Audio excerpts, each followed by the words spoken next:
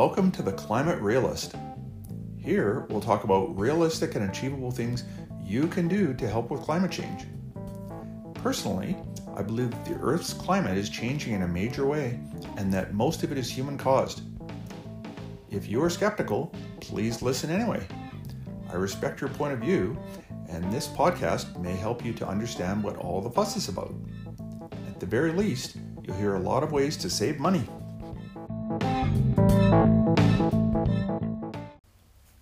Welcome back to the Climate Realist. Today, we're tackling a crucial issue that everyone on the planet contributes to: food waste. It's a problem with far-reaching consequences and one we seriously need to address.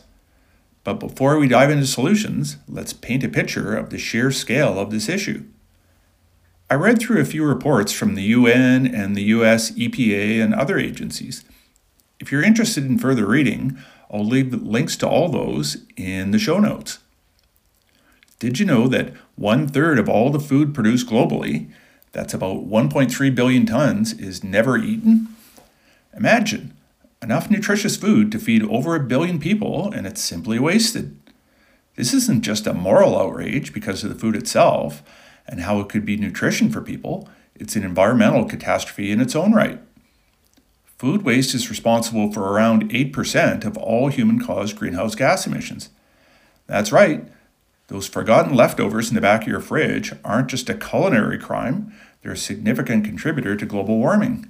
And even worse than leftovers are food that's just left on the plate and thrown out. Newsflash, if your garbage can is heavy, you are part of the problem. As food decomposes, it releases methane, a potent greenhouse gas 2 or 3 dozen times more powerful than CO2. Think about it. The food we toss out is literally warming our planet. Why does it make a difference whether we eat food or throw it out? When we humans eat food, we convert it into the energy necessary to keep us alive and kicking. All of the energy to keep our body warm, our brains functioning, and our muscles strong enough to go for a walk or chop firewood comes from the food we eat. None of this is bad for the climate. Of course, we inhale air with oxygen and exhale with carbon dioxide, so ironically, we exhale the very greenhouse gas that everybody's so excited about.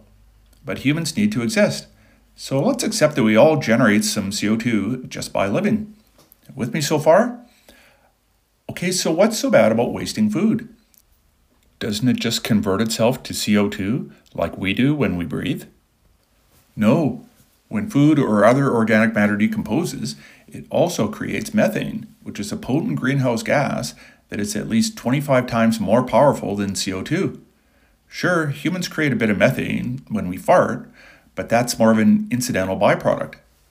Methane, fortunately, is not as long-lived a gas as CO2. But while it's in the atmosphere, it's a huge contributor to climate change. Eating is okay, wasting is not. But there's hope. The WWF report, Fight Climate Change by Preventing Food Waste, reminds us that tackling food waste isn't just about saving food, it's about protecting our planet. Preventing food waste not only reduces methane emissions, it conserves precious water resources and protects biodiversity. Preventing food waste is a win-win for our environment and our future. Food wastage also means wasted land, energy, and fertilizer. These are all powerful contributors to climate change in their own right. The EPA report, From Farm to Kitchen, the Environmental Impacts of U.S. Food Waste, paints a stark picture. Water wasted on crops that never reach a plate, land stripped bare for food that ends up in landfills, and greenhouse gases spewing from decomposing scraps. This, my friends, is a crisis we can't afford to ignore. And yet we do. Let's get with the program. Mother Nature can do a lot more productive things if we left her with more water and land to grow forests. Fertilizer use is also potentially destructive, although the Earth couldn't possibly support the 8 billion people currently on it without fertilizer. But how do we fight this problem?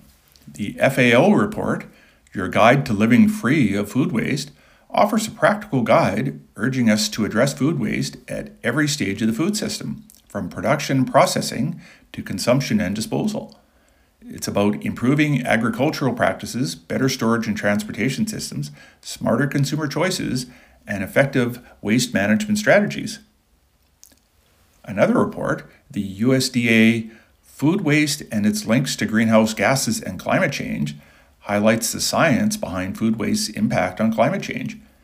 Every step in the food journey releases greenhouse gases, from the fertilizers used in agriculture to the transportation and processing of food. By reducing food waste, we can significantly decrease these emissions. Each of these reports adds another piece to the puzzle, revealing the magnitude and complexity of the food waste crisis. But they also offer a ray of hope. By working together, implementing these solutions, and making conscious choices, we each can significantly reduce food waste and create a more sustainable future for us all. As you know, the Climate Realist podcast tackles some big subjects, but in this case, it's simply about doing your share. And even if you're skeptical about climate change or its causes, reducing the amount of food you throw out is directly related to the amount of food you buy. So what can I personally do to reduce food waste, help with climate change, and save money? Let's start at the heart of the action, your kitchen. Without much effort, you can be a better planner, ditching impulse buys and creating weekly menus based on what you actually need. Think of it as a strategic operation to ensure your fridge isn't a graveyard for forgotten groceries. The less food you have in your fridge, the less likely it is to end up in a landfill. Before embarking on a trip to the grocery store, take stock of what you have and what you need. For years, my wife and I have used a simple app called Our Groceries. It works on pretty much any smartphone and also on Apple Watches. Either of us can add or remove items from the grocery list. When shopping at the store, she can just glance at the list and know what to buy. This app alone probably saves us hundreds of dollars a year in wasted groceries. There's never any doubt what we need to buy. If something is bought that's not on the list, that's a conscious decision, not an impulse buy. In reality, my wife does almost all the grocery shopping and cooking, so full credit to her. I contribute by gratefully eating everything she cooks for us, including leftovers. Therefore, we have very little food waste. Next, the storage squad. I'm not talking about a Tupperware party from the 1960s. Learn the art of proper food storage, from crisper drawer hacks to understanding those confusing use by and best by dates. Proper storage extends shelf life and keeps those delicious ingredients fighting fit for your meals. Another good place to start is your pantry. Bulk ingredients like flour, pasta, cereals, and sugar are unlikely to go bad and therefore help to reduce food wastage. Unopened jars and bottles will usually be fine for more than a year. And although I'm not a fan of food in metal cans, they're a great way to keep tomato sauce, corn, and even soup. Rare is the cook that can't make creative use of a can of Campbell's tomato or cream of mushroom soup to make a delicious sauce or dress up a meat dish. Fridges are used for more than keeping vegetables and fruit fresh and storing milk and dairy products. They're the best place by far to store leftovers. So do use some of those old Tupperware containers to store leftovers. They last for generations as long as you're not cooking food in them. Even better than leftovers, only prepare enough for a single meal or prepare enough for 2 or 3 meals and consciously create dishes to be eaten over the next week. Whatever you do, don't just fill up your fridge with leftovers that are not going to get eaten. Blue fur on food is a bad sign. Almost all fridges have freezers, and these can be a big help in reducing food wastage. Even better are standalone freezers. And at the top of the line, even better would be an upright freezer instead of a chest model. From personal experience, food in chest freezers often ends up in an icy block at the bottom of the freezer, often with freezer burn. That's a sign you left something too long in the freezer or didn't package it in an airtight bag. Upright freezers take less floor space and are easier on the back, since you don't have to lean over and dig. We bought one about 10 years ago and keep it in the garage. It keeps things at a constant 17 degrees C below zero. Using containers, jars, or freezer bags, there's always an assortment of meals, whether soups, chili, or pasta sauces, or meats, ready to go for dinner later that day. Frozen vegetables are a much more nutritious alternative than metal cans and are available year-round. You don't have to eat foods only in season if you have a freezer.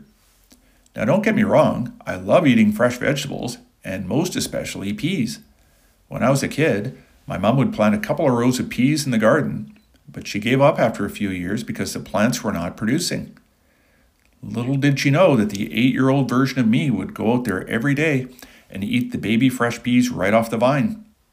On second thought, of course she knew I was eating them. You couldn't put much past my mom.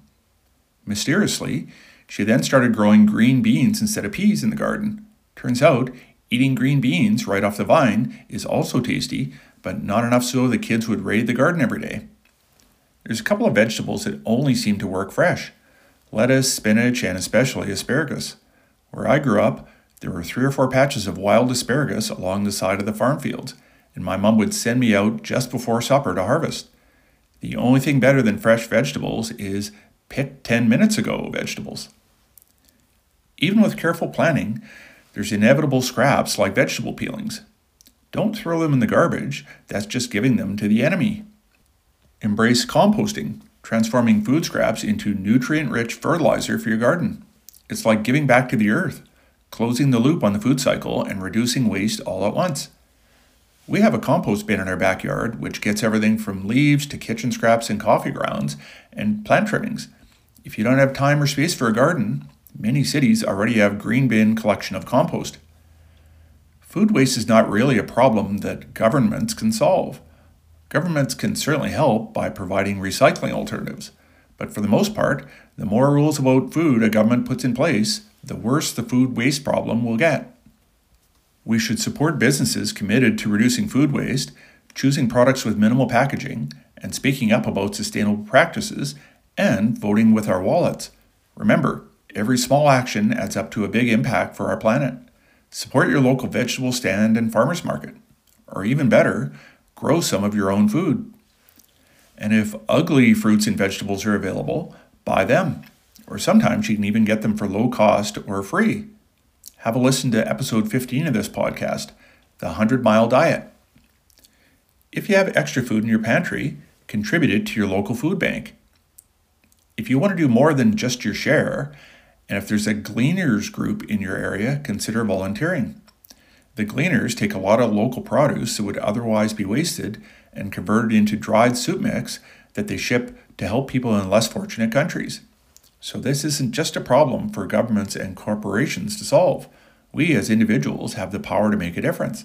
Planning meals, storing food properly, composting scraps, and supporting businesses committed to food waste reduction are all actions that we can contribute to the solution.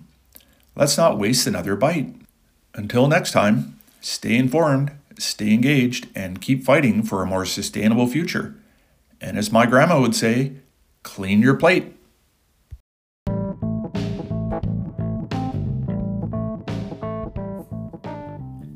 Thanks for listening to this episode of The Climate Realist.